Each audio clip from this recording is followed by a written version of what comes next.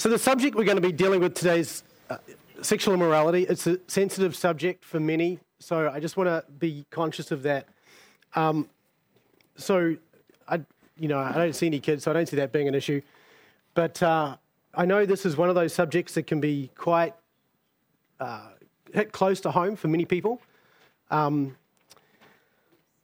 hope here is really just to sort of talk about, from a theological perspective, why sexual immorality is such an issue, and if that strikes a chord with you, if you are troubled by anything like this, I'll be around afterwards and I'll be happy to talk further.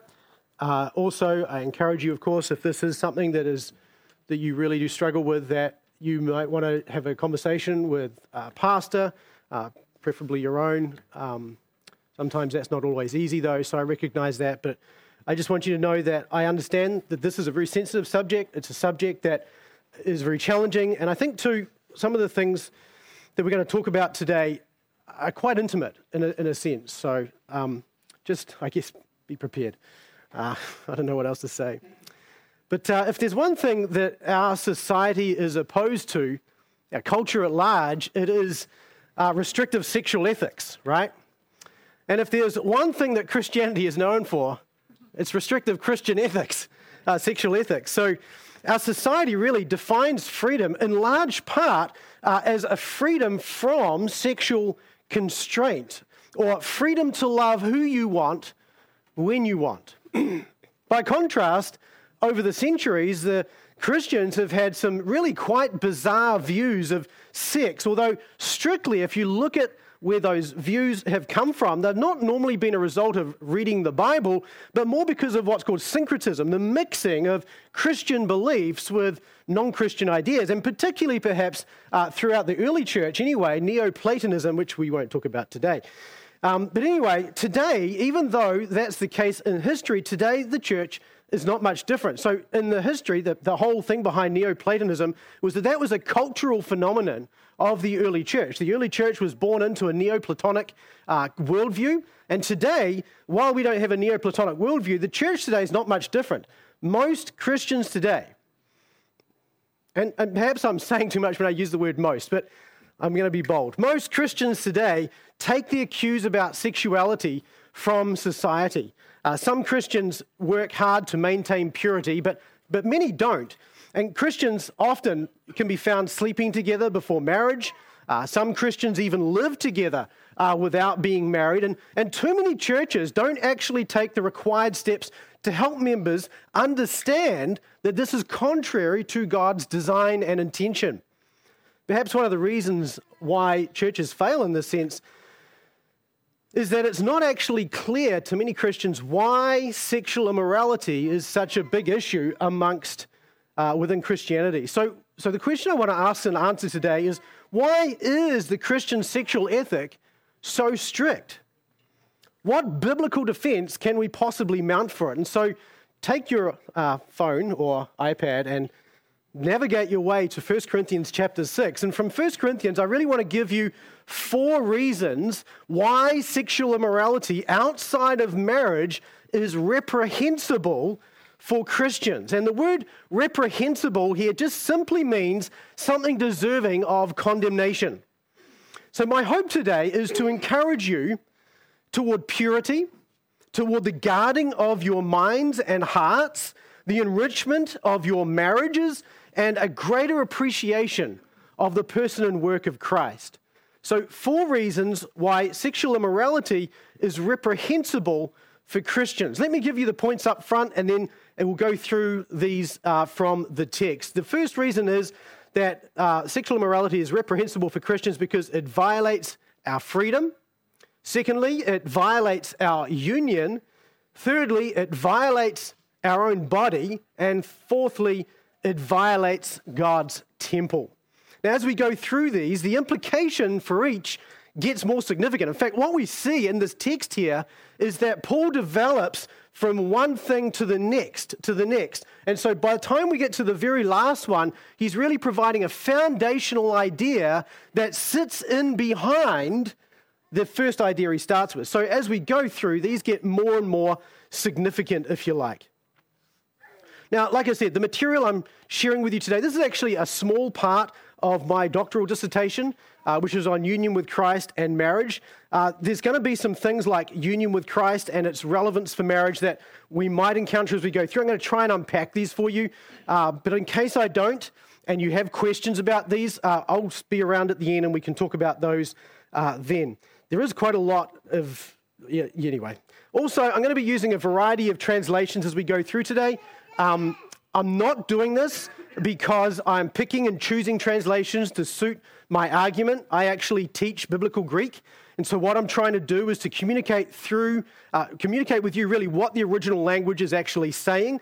Sometimes translations leave things less clear than a different way of presenting it can explain them. And some translations capture things better than others do as well. So I'm trying to just communicate with you what the original language is actually saying. So I want to show you from 1 Corinthians that Paul gives us, like I said, 4 reasons why sexual immorality is reprehensible for Christians. Now, note too that I'm not making an argument here for unbelievers, okay? Now, I'm not saying that, that this is something that applies to everybody generally. The character of God and the intention of God in creation for mankind and for a man and a woman to be married in marriage, this is applicable to all people everywhere throughout time, believers and unbelievers. But sexual immorality is even more significant for believers.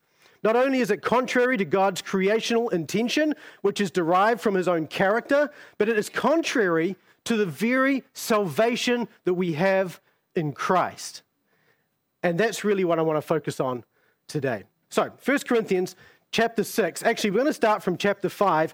Paul wrote 1 Corinthians to address a number of significant issues that he knew about that had risen in the church in the city of Corinth in around about the year 55 AD. One of the significant issues that Paul addressed is sexual conduct. And we read in chapter 5 there in verse 1, it actually is reported that there is immorality among you. And immorality of such a kind as does not exist even among the Gentiles, that someone has his father's wife. You have become arrogant, and you have not mourned instead, so that the one who has done this deed would be removed from your midst. For I, on my part, though absent in the body, but present in the spirit, have already judged him who has committed this sin, as though I were present.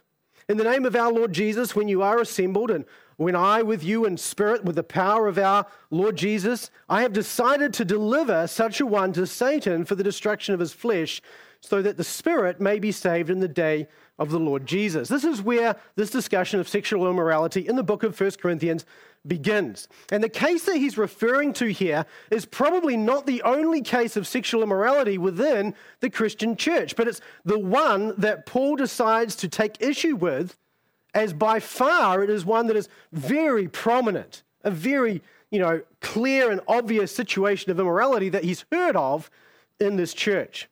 He then goes on, following on from this, to explain that they have responsibility, starting from verse 6, to clean out the old ways, the old leaven, the sinful ways. Then he tells them not to associate even with so-called Christians who are immoral in verses 9 through 11. In chapter 5, verses 12 through to chapter 6, verse 8, he explains that they should be able to judge those in the church in these matters, arguing that as Christians, they are going to judge the world, how much more small matters within the church. And then he goes on to explain the fact that they are not even judging things between themselves, but going to unbelievers, right? They're going to law courts, and he says this is an indication of their own defeat and failure, and it's better to be defrauded than it is to take other believers to church. Then in chapter 6, verse 9 to 11, he's saying that they should know that immorality is actually a sign that someone is not saved, because you have been cleansed through conversion and regeneration. And he quotes there in verse 11, in the name of our Lord Jesus Christ and the Spirit of our God. So we're starting our time today in verses 12 through 14, which explains the implications then of this cleansing that has already taken place in Christ, which we saw in verse 11. And this is where we find the first reason that sexual immorality is reprehensible for Christians. In fact, let me just ask somebody, Stephen, could you read for me chapter 6, verses 12 through 14? All things are lawful for me, but not all things are helpful. All things are lawful for me, but I will not be dominated by any. Food is meant for the stomach, and the stomach for food, and God will destroy both one and the other. The body is not meant for sexual immorality, but for the Lord, and the Lord for the body. And God raised the Lord, and will also raise us up by his power. Thank you. Yeah, the assumption behind this is that we were once subject to the law and enslaved to behave contrary to it, right? Regardless of whether we were Jew or Gentile, that was the situation. But Christ came, and according to Galatians chapter 4, Galatians 4 verse 5 explains that Christ came that he might redeem those under the law, that we might receive adoption as sons. So now in Christ, we are not subject to the law, but led by the Spirit. Thank you. Yeah. So verse 18 of chapter 5 of Galatians, if you are led by the Spirit, you are not under the law. So if we're in Christ, we're not just positionally in Christ, but we have the Holy Spirit. And the Holy Spirit is referred to as the Spirit of Christ, Romans 8:9, which brings new set of desires to us. And we can find this in Galatians chapter 5, verse 17 and following. And these new desires and the mind of Christ that comes with it is how we are free from sin. And this is what underlies here Paul's argument, right? Going back there, all things are lawful to me. All things are lawful to me, right? There's a freedom that we have in Christ. Before we were under the law, we had sin and we were enslaved, but now in Christ we have new desires. We've been transformed by the renewing of our mind, or being transformed, and have redemption, eternal redemption in Christ. And this includes the forgiveness of all our sins, past, present, and future. And having been set free from slavery to sin, we're no longer under law, but under grace. And therefore, we are called and given the desire to love one another, forgive one another, and live in such a way that the love of God is manifested in us. This essentially means that love then is the fulfillment of the law, right? That's the fullness of the law. In fact, is what that verse says in Romans 13:16. When we love in the practical and the biblical manner that's prescribed, we inherently fulfill the law because love is the fullness of the law.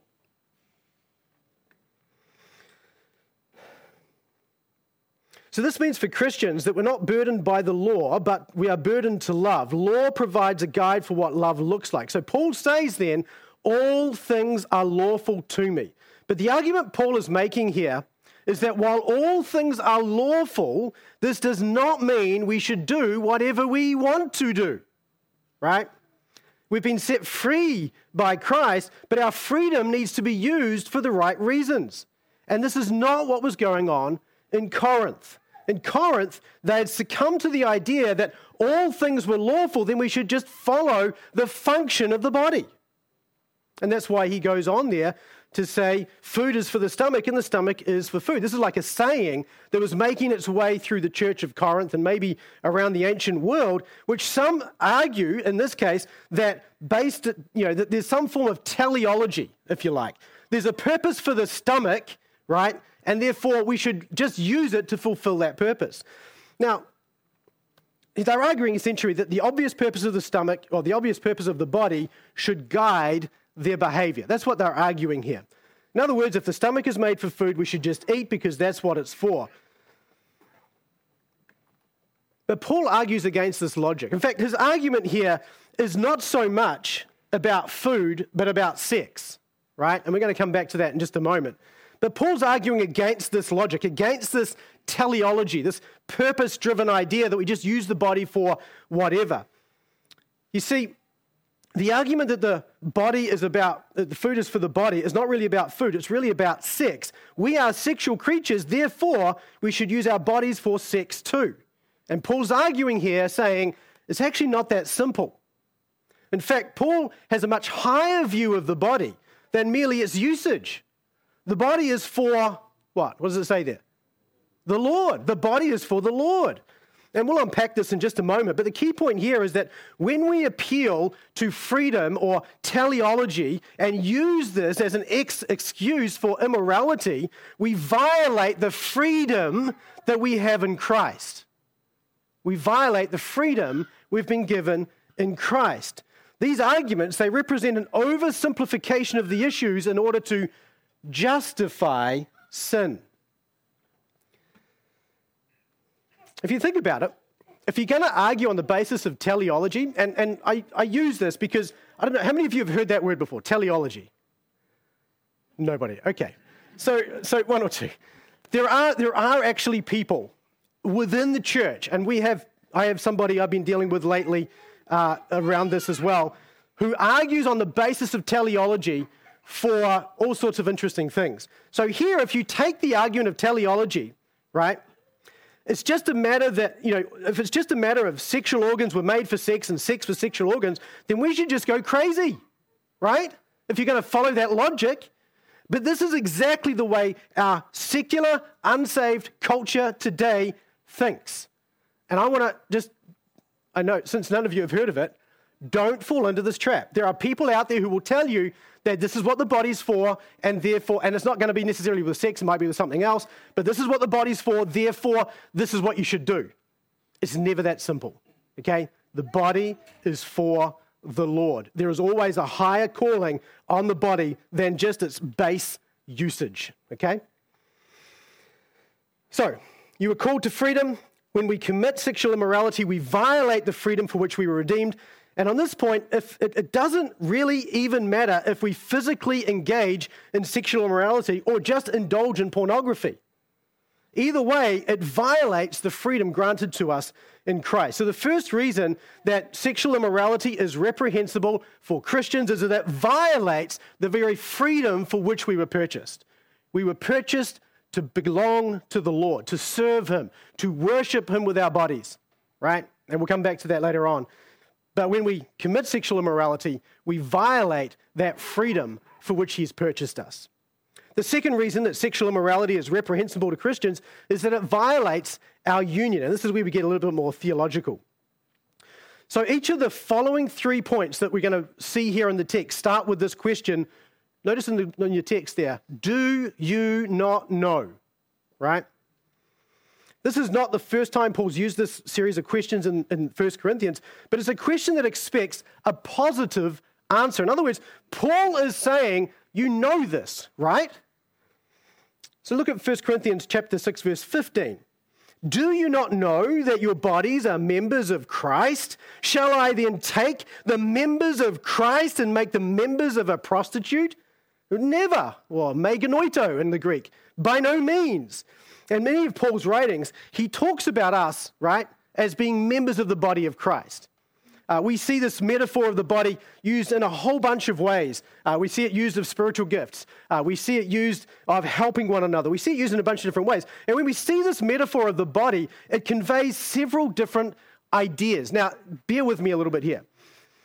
It conveys several ideas. One of those is incorporation, okay, incorporation. That means that the church is part of Christ, and each member is part of every other member. We're all incorporated together to be a singularity, a single body, if you like. The second idea this metaphor conveys is the idea of union, the concept of mutual indwelling between the members of the church and Christ Himself. If anyone does not have the Spirit of Christ, he does not belong to Him, right? And the third one is identification, our belonging to Christ and our sharing in His status. Part of Paul's focus then, in this particular point, here Paul's focus is really on this idea of incorporation, that our bodies are part of Christ. Your body, according to this verse, is literally part of Christ. So while the use of the body is a metaphor here, Paul is arguing that there is a spiritual significance to your body by merit of the fact that it is joined to Christ. Note that the Holy Spirit is not disconnected from Christ, but is called the Spirit of Christ in Romans 8, verse 9. Jesus indicated this even in chapter 14 of John, right? You remember John 14? That is the Spirit of truth who's coming, right? Who the world cannot receive because it does not see him or know him, but you know him because he abides with you and will be, what? In you, yeah. By saying he remains in you, he's indicating that his presence at that time with the disciples was there, near them, right? Physically, proximity is in mind there, but yet the and will be in you indicates again that the Holy Spirit is in fact the very presence of Christ on the earth. The main ministry of the Holy Spirit is to mediate Christ to those in union with him. Let me say that again. The primary ministry of the Holy Spirit is to mediate Christ to those who are in union with him. This is the whole point of John 14 through 16. That is that the Spirit will take what is Christ's and will reveal it to us, and that the Spirit will help us like Christ helped the disciples, that the Holy Spirit will unite us with Christ, who is himself united with the Father. The Holy Spirit mediates Christ to those whom he saves. So then, there is a tight, permanent connection between you, the believer, and Christ through the Spirit of Christ who dwells in you. Now, I might have overemphasized that, but this is an important point. The indwelling Holy Spirit is the substance of our union with Christ. And our union is not a physical union, but a spiritual union, a relational union, if you like. Our union with Christ is the reason that we are members of Christ. We are the extension of Christ on the earth because his Spirit dwells in us. So when Paul says, do you not know that your bodies are members of Christ? He's referring to the fact that we bear in ourselves the Spirit of Christ, meaning that we are the manifestation of Jesus Christ upon the earth. I don't know about you, but that's kind of thought-provoking, right? So Paul asks then in verse 15, shall I take the members of Christ and make them members of a prostitute? Now, the word translated prostitute is actually, I think it's kind of an unfortunate translation. It simply means an immoral woman. It's a feminine word talking about a woman who is immoral, okay? It doesn't require that we understand the exchange of money to be taking place here to constitute what Paul is getting at. And it's specifically, like I said, a woman in this place, but the principle applies to men and women or anything. It doesn't really matter. Thus, when we unite ourselves to someone other than our spouse, and here in this context, the context here is really, he's talking about immorality as opposed to marriage, okay? When we unite ourselves with someone other than our spouse, there is a sense in which we are literally uniting the presence of Christ on earth with that person. And that's where it gets to be significant. We are in union with Christ, therefore, by physically uniting ourselves with an immoral person, that is to say, by engaging in immorality, we're engaging Christ himself in that immorality. And you can see now how this is a violation of our union with Christ, right? It's pretty clear. We became members of Christ so that we would be transformed from the old ways into image bearers. We became members of Christ so that his character would again be manifest in creation, like it was in the Garden of Eden. We became members of Christ so that he could continue the work he started on earth, the building of the church. We became members of Christ to bring the rule of Christ to earth and to extend it. And by engaging in sexual immorality, we engage Christ himself in that immorality. In verse 17, Paul makes it clear that we who are joined to Christ are one spirit with him. So we take him with us into that sexual immorality. We've been purchased for freedom, but not a freedom for sexual license, but a freedom to manifest Christ on the earth as we're transformed into his image. But perhaps you're thinking, well, this sounds perhaps a little extreme. Perhaps it's an over-spiritualization of what Paul's saying here. And it's almost like Paul anticipates this argument, which is why he asks the second, do you not know question. So we've seen then that the first reason that sexual immorality is reprehensible to Christians because it violates our freedom. We've seen the second one, that sexual immorality is reprehensible because it violates our union with Christ. The third reason sexual immorality is reprehensible to Christians is that it violates our own body. Now, notice he starts verse 16 with, or do you not know? What we've just said about joining the body of Christ to an immoral woman is true because it depends on another truth, which Paul is going to explain for us here in verse 16 and following. This is why he uses the word or, because again, he's making a statement in verse 15 that depends on some other fact that he assumes they know, but in case they've forgotten, he asks, or do you not know that the one who joins himself to a prostitute or immoral woman is one body with her? For he says, the two will become one flesh. Now, again, Paul's not concerned here about prostitution. It's about immorality, right? An immoral woman is the key thing here. Remember that when Paul says, do you not know, he's expecting the answer is, yes, we do know, right? So the previous argument that sexual immorality is making Christ the member of an immoral woman is predicated on another truth, that sexual immorality is the joining of two bodies into one. So joining our body to an immoral person violates our own bodies. And there are several threads to this that we need to unwind here. So bear with me if you can. First of all, we need to understand the concept of participation. The concept of participation. Remember before I mentioned that there were a number of ideas related to being members of Christ, such as incorporation, union, that idea of mutual indwelling, identification. All of these incorporation, union, and identification are all different aspects to our union with Christ. But there are other aspects to our union with Christ that we also want to understand. And one important aspect is what's called, at least by theologians, participation. Being in a union infers and creates obligations to act in accordance with that union. This is what we refer to as participation. For example, you make an agreement with somebody to build you a house, right? You enter into a contractual union with them. You have a piece of writing, it says, we're going to work together. I'll pay you and give you some ideas and plans, whatever it is, and you actually do the work, get the materials, and so on. That's a union which you're contracting together to enter into. It's temporary, it's not like a marriage union, it's not like the union of the Godhead, but it is a form of a union.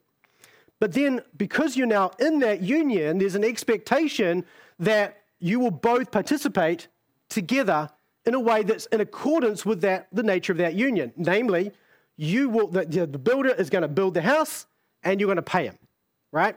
Those are the terms of that union, if you like. You're entering into a union. He's doing it so he can get money. You're doing it so you get a house. But the point is that union you enter into predicates, demands, obligates a certain series of activities, which is what we're calling participation. So participation is simply acting in accordance with the union that I am in. All right? Everybody got that? Cool. Look at this verse. I'll just read it out to you. Interesting thing is, the Bible teaches that we were called into participation with Christ. Now, let me read this. 1 Corinthians 1 verse 9. God is faithful, through whom you are called into what? Anyone know this verse? Anyone got it in front of them? Someone read it. Okay, someone read it. Read it out. 1 Corinthians 1 verse 9. God is faithful, by whom you were called into the fellowship of his Son, Jesus Christ our Lord. Thank you. That word fellowship, it's not a very helpful word. When we think of fellowship today, you think of, we're going to have lunch together. And we might chit-chat over lunch, right? That's what we think of when we think of the word fellowship. For that reason, it's a bad word to use here. It is actually the best idea of this word is actually participation.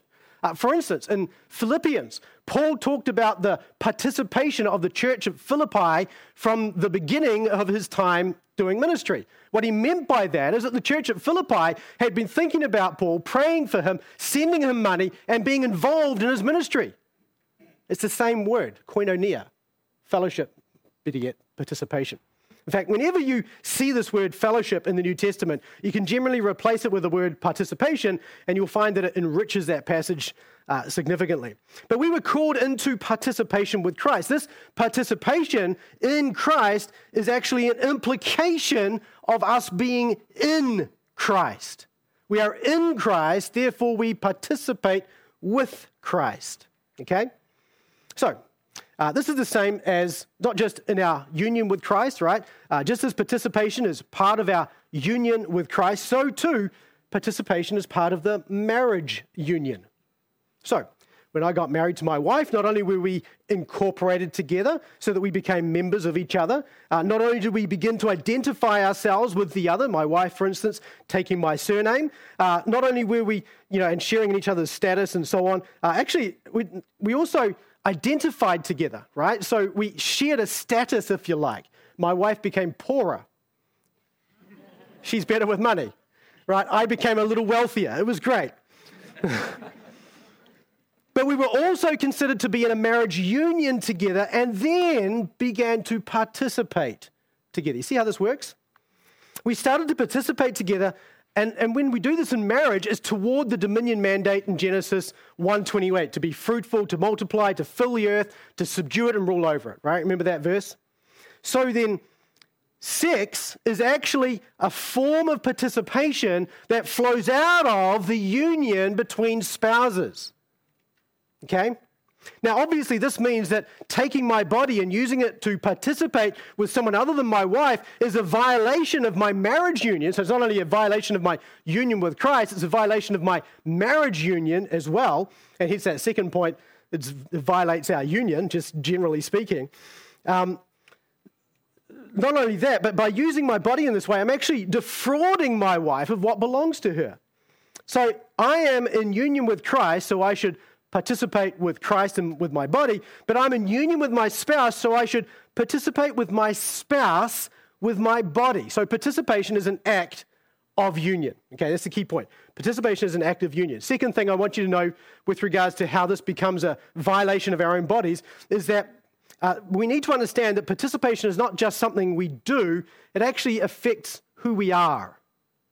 It contributes to our personhood.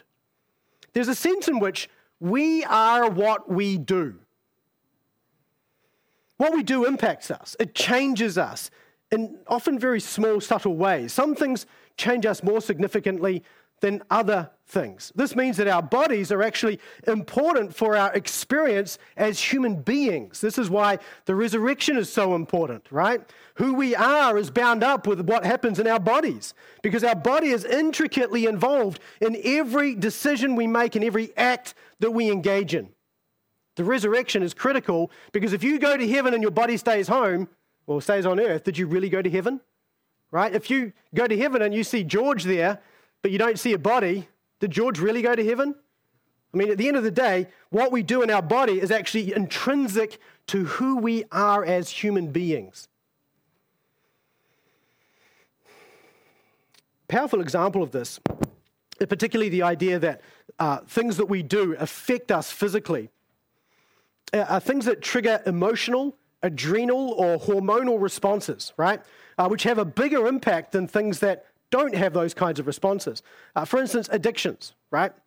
Addiction, certain substances can have a significant impact on our body, such as creating a high of some sort, releasing hormones and triggering certain biological responses. These biological responses then change or at least influence the way we think and feel about smoking, for instance. And often that creates a greater tendency to repeat that activity, right? The smoking or whatever it is, there's worse things, right? We all know, can affect your physicality, and that changes who you are. So what we do affects our body, and sometimes these effects can be profound, unexpected, and lasting. Sex is actually one of these things we do that has a significant impact on the body. And Paul, despite being single, he knows this, not by experience, but because he's been taught by rabbis who have thought through this and figured some of these things out. And far from being an activity in which nobody gets hurt, sex actually has a profound effect on us as human beings. Participation, and particularly sexual participation, changes us, and therefore it changes our relationships, forming or deforming our personhood. If you wanted to be a godly human being, the more sin you commit, the less godly you're going to be, right? And it's going to actually affect your ability even in many ways to actually grow in godliness. A good example of this, I was talking to a young man recently who's been struggling with pornography, and I had to explain to him that pornography changes the way you think. It doesn't just change the way you think about thinking, so to speak. It actually changes your neural pathways in your brain, right? It's actually burned in. And I had to explain to him that this stuff takes a long time to overcome. So participation, and particularly sexual participation, it changes us and it changes our relationships and it forms or deforms our personhood. The other third thing I wanted to explain, just as we sort of talk about how this violates our body, is that participation doesn't just contribute to our personhood, it also contributes to a union. Look at verse 17 there. We saw in verse 16, the one who joins himself with a prostitute is one body with her. Verse 17 says the one who joins himself to the Lord is one spirit. Your translation might add with him. When we read the words, one who is joined, we're not referring to a state. Okay, it's not talking about one who is in that state of being joined to the Lord, or one who is in a state of being joined to a prostitute, like it's a momentary thing or a thing that lasts for a set amount of time. It's really better translated to say the one who joins themselves to the Lord, or the one who is joining himself to the Lord. And that's the way I'm going to translate this as I work through this here. The one who joins himself to an immoral person or a immoral woman is one body with her. The one who joins himself to the Lord is one spirit with him. There's a parallel argument here between these two things. The key to this is the participle here that's translated the one who joins himself. The significance of this participle, and this is just a verbal noun essentially, right? That's what a participle is. Forgive me. The significance of this participle points toward the inner participation in the physical act of sex. This means that participants in sex engage their thinking, their affections, and their choices in the physical act. This is significant because it tells us that participation is an expression of the inner person that contributes to the union. Nobody who commits immorality, you might have seen this on TV. You know, a man commits sexual immorality, his wife finds out about it, and he's talking about it, trying to justify himself, and he says, it meant nothing. Nobody can say that, because sexual immorality is always a wholehearted, whole-personed activity. The whole of you is engaged in it. Physically, you're engaged in this, but your heart is also engaged in it, which is why we have that middle voice participle here. And not only that, but this contributes to that union. The one who joins himself to an immoral woman is one body with her. The one who joins himself to the Lord is one spirit with him. Remember, you are what you do. This means that participation with Christ contributes to your union with him. Okay, this is really simple in that sense. Galatians 5 is really clear on this. The Spirit of Christ is in you to lead you, and if you follow him, you're going to become more like him, and you're contributing to your union with Christ. The parallel idea here, then, is that physical participation in sex contributes to a union with the other person. This doesn't mean it creates that union, but biologically it binds the body, your body, into a union, even if there is actually no union there. In marriage, when you participate sexually with your spouse, you contribute to your union with your spouse. Your body literally binds itself to your spouse through sex. I don't know about you. Maybe that's encouraging. Should be, right? There should be some encouragement there if you're married. Just as the marriage union is to predicate or to require, if you like, or to drive the idea of sexual union, so too the sexual union contributes to the marriage union as well. And this is where we start to recognize how sexual immorality violates our body, right? Look at verse 18. The NIV puts it like this: flee from sexual immorality. All other sins a person commits are outside of the body, but whoever sins sexually sins against their own body. Literally, that last line should read, the one engaging in sexual immorality sins against his own body. This really helps us to understand the purpose and nature of participation in this marriage union idea. The image Paul has in the background here is marriage, right? I talked about that before. We saw that from verses 16 and 17. So how do we sin against our own body by engaging sexual immorality? Well, participation is the act, like I said, of union, which changes us and contributes to an existing union. Or putting it in biblically sexual terms, sex is an act of marriage which changes us physically in order to strengthen our marriage union. Sex is an act of marriage which changes us physically in order to strengthen our marriage union. Here's the thing. Sex reinforces the bond between the two who are engaging in it.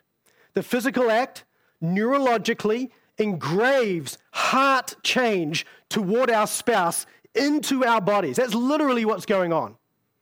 During the physical act of sex, hormones are released within the nervous system, vasopressin in women and oxytocin in men.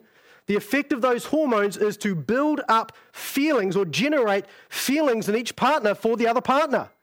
This is literally a biological event that takes place during sex in order to influence and to change your emotional makeup or change your heart toward your partner. It's pretty powerful. These feelings are the effect of a neurological bond. Like you can actually trace this. Like neurological scientists are actually able to look at what's going on in the brain, and they can see certain things fire. I don't know who's volunteering to do this, right? But they can, they can actually track the activity in your brain to see what fires and when. And so what they're finding is that these feelings, they create neurological bonds within us, within our brain and our nervous system, a powerful biological bond that is deeply felt and which reinforces the relational union that the couple has already entered into. That's what it should do. Sex reinforces the marriage union by participating together in the most intimate of activities, establishing a shared sense of identity, activating this deepest level of emotion of almost any human act possible. It embeds vivid memories in both the emotional and cognitive centers of the brain. It builds a mutual belonging between the spouses. It creates identification of the one with the other, and it creates a deep, neurologically reinforced desire for the other spouse. Sex is a powerful thing.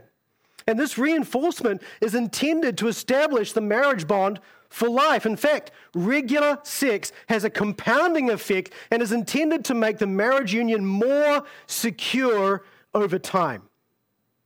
Let me make one note here. Sex does not create a marriage union.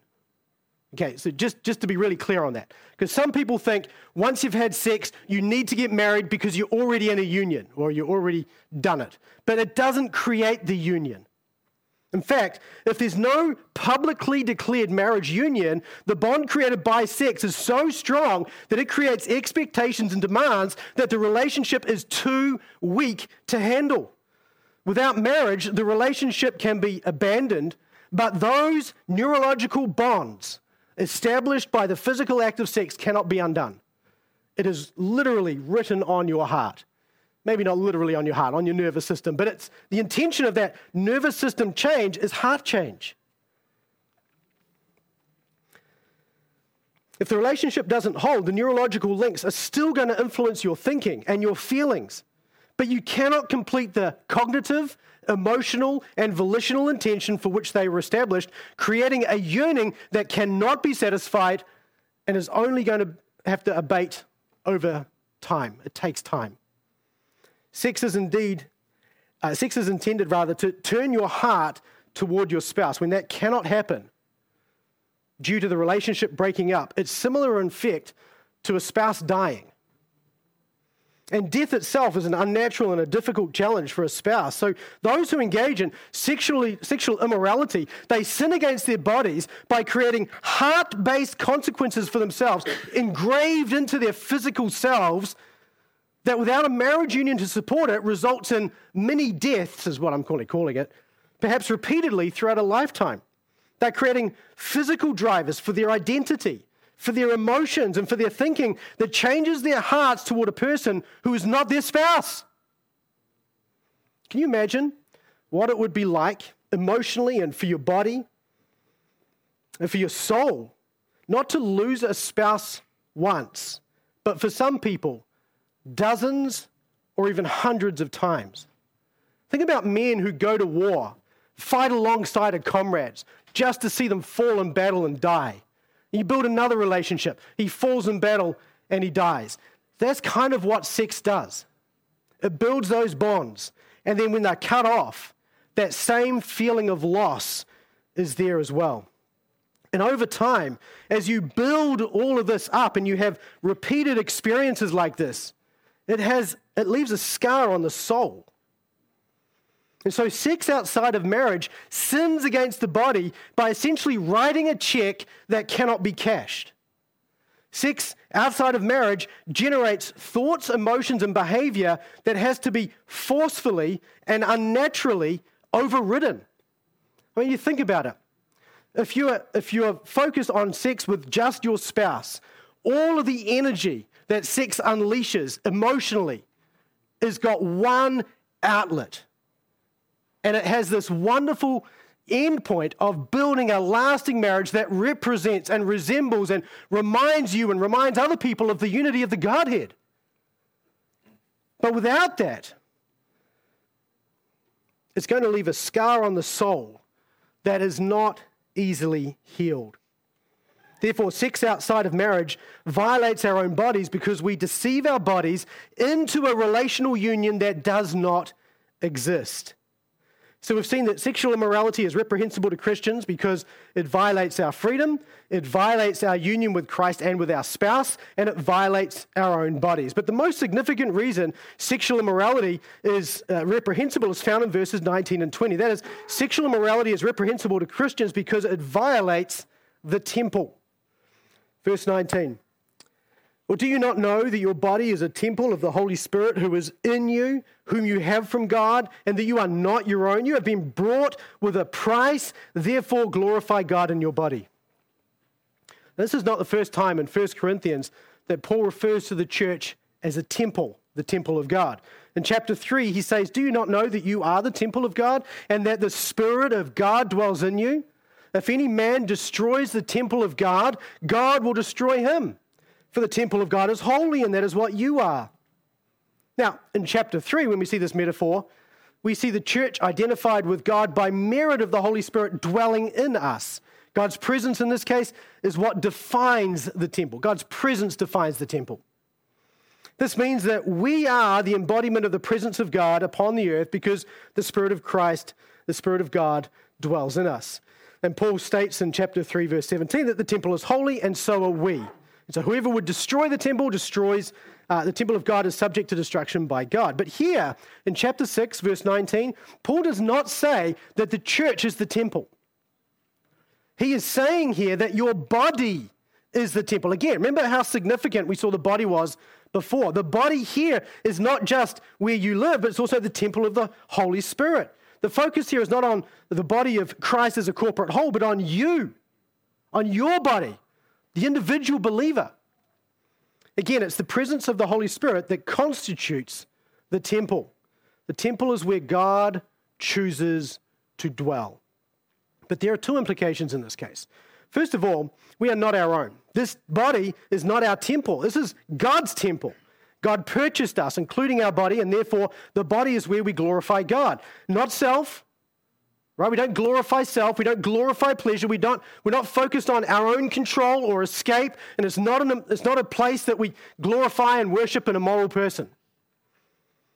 You are not your own. You are redeemed for a price. Therefore, glorify God in your body. And when we defile our bodies, we defile the temple of God, the place Christ purchased to dwell and cause us to walk in his ways for his own glory. This is the more obvious of the two implications, and this in itself is shocking, that you and I take what belongs to God, what is consecrated for his presence by him, and to dwell forever, and we defile it. But the second implication here of our bodies being the temple is it's not only where God dwells, it's also where the worshiper worships. So too, in our case, the body is where we worship God. Thus, when we violate the body, we violate the temple. This explains that or do you not know question, again, that links this verse with the previous one, with the concept of the temple. The body is the place God bought where you are to worship him. Every act, every choice, everything you do involves your body, which God purchased through the death of his own son. And when you use your body, God's dwelling place, as a place to burn incense to other gods, you defile the only, listen to this, you defile the only place of worship we are given during this life. Think about it. There's no significance to the temple in Jerusalem because God does not dwell there. There is no significance to the local church, the building, because God does not dwell there. In fact, how many cafes do you see now that are churches, right? There's no significance to the actual body, to the actual church, rather. Therefore, you have one place where you can worship God, and that is your own body. When we commit sexual immorality, we desecrate the only place where we can worship God. It's not just that what we do defiles God's ownership, it's that we replace God in his own temple with something else, with pleasure, escape, control, and we use God's temple to worship that idol. Our temple is holy because of the indwelling Holy Spirit, as we saw in 1 Corinthians chapter 3, but we profane it and we violate it by uniting that temple with the body of an immoral person. Therefore, when we commit immorality, we violate God's temple, the place where we are to glorify and worship him. So we've seen then that sexual immorality is reprehensible to Christians because it violates our freedom with Christ or in Christ. It violates our union with Christ and our marriage union. It violates our very own body, and it violates the temple of God on earth. Now, we've focused today on sexual immorality in terms of sexual intercourse, and I've largely focused on heterosexual immorality, but it applies to any form of sexuality, right? Sexual immorality, rather. It applies to pornography as well. In fact, pornography is perhaps even more pernicious or evil in some ways because it causes the person who engages in it to dehumanize the people behind the images or the videos that are being watched and later replayed. Pornography has the same impact on the body as sexual immorality, but with the added destructive twist of reducing the individual's ability to relate to other people, particularly to people of the opposite sex. Because it takes those people from being human beings to being objects for my own pleasure or whatever. As we close then, I want to offer some encouragement, as I mentioned at the beginning. First of all, let these 4 reasons drive purity in you. Flee from every form of sexual immorality. Fight against it with every fiber of your body. Guard your mind by memorizing scripture, selecting key verses that remind you of the evil of sexual immorality and the satisfaction that comes from participating with Christ in union with him. And when your mind drifts, and I'm pretty confident that we're all human. I'm pretty confident that everybody here struggles with lust and sexual immorality in some sense. When your mind drifts to it, review and then meditate on these verses that you've memorized, pray for deliverance, and get yourself to work doing something that will occupy your mind. Second, seek sexual satisfaction in your spouse. Recall together that sex reinforces your thoughts, your affections, and your commitment to one another. Revel in the gift of sex that God has given and let it enrich your marriage. That's what it's given to us for. And if you're struggling with sex, like I mentioned right at the beginning, get help with the underlying issues that exist. Whether it's relational, caused by external pressure like a really busy job or business, or your own sin.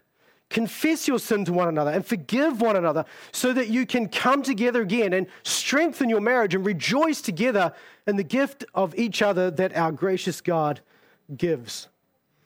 Third, I want you to know that marriage is a type of the relationship between Christ and his bride, the church. As one who is in union with Christ, you've been called to participate with Christ. And as you live out the instructions of the new covenant, know that you are also reinforcing your love for Christ. So even if you're single here today, you can still take these principles of union and participation and realize that your participation in your union contributes to that union and strengthens it. This is how sanctification happens.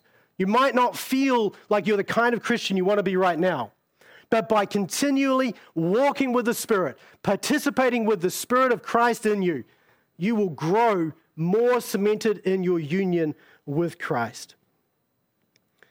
The greater your obedience and submission to the Holy Spirit, the greater your joy in Christ will be. And finally, the permanence of the marriage bond also tells us how permanent and unbreaking God's love for us and mercy toward us in Christ is. Even if you've committed immorality, God is not a God who seeks divorce. He is faithful even when we are not. When we sin against Him and we confess our sins and we repent and we turn to Christ in faith, He restores our relationship with Him so that we can again participate with Him and have joy. And the end result is that one day, all our immorality, sexual or not, will be wiped away because Christ, our bridegroom, has suffered and died on our behalf, on behalf of His bride, and what belongs to Christ belongs to His bride, the church, just as our sin belongs to Him, and He's been punished and satisfied that punishment. My hope today is that this encourages you toward purity, the guarding of your minds and hearts, the enrichment of your marriages, and a greater appreciation of the person and work of Christ. Father, we just want to thank You for the gift of sex within marriage, for how You use it to build us and create in us a heart that is turned toward our spouse. Father, we pray that You would strengthen our marriages through this knowledge. Help us to devote ourselves to loving our spouses so that we can reflect the glory of the triune God even in the marriages that You have given to us. And we pray for those, Lord, who are struggling with sexual sin. Lord, grant to them clarity around these things. Convict them of their love for Christ and their need to purify themselves, and give to them verses that will just help them to clarify their own heart. And Father, we praise You and we thank You that You have revealed these things to us and that we can have joy together as followers of Christ in the work that You are doing in us, not just through Your Spirit, but also through marriage as well. And we ask Your blessing on our time, and all God's people said, Amen. Thank you.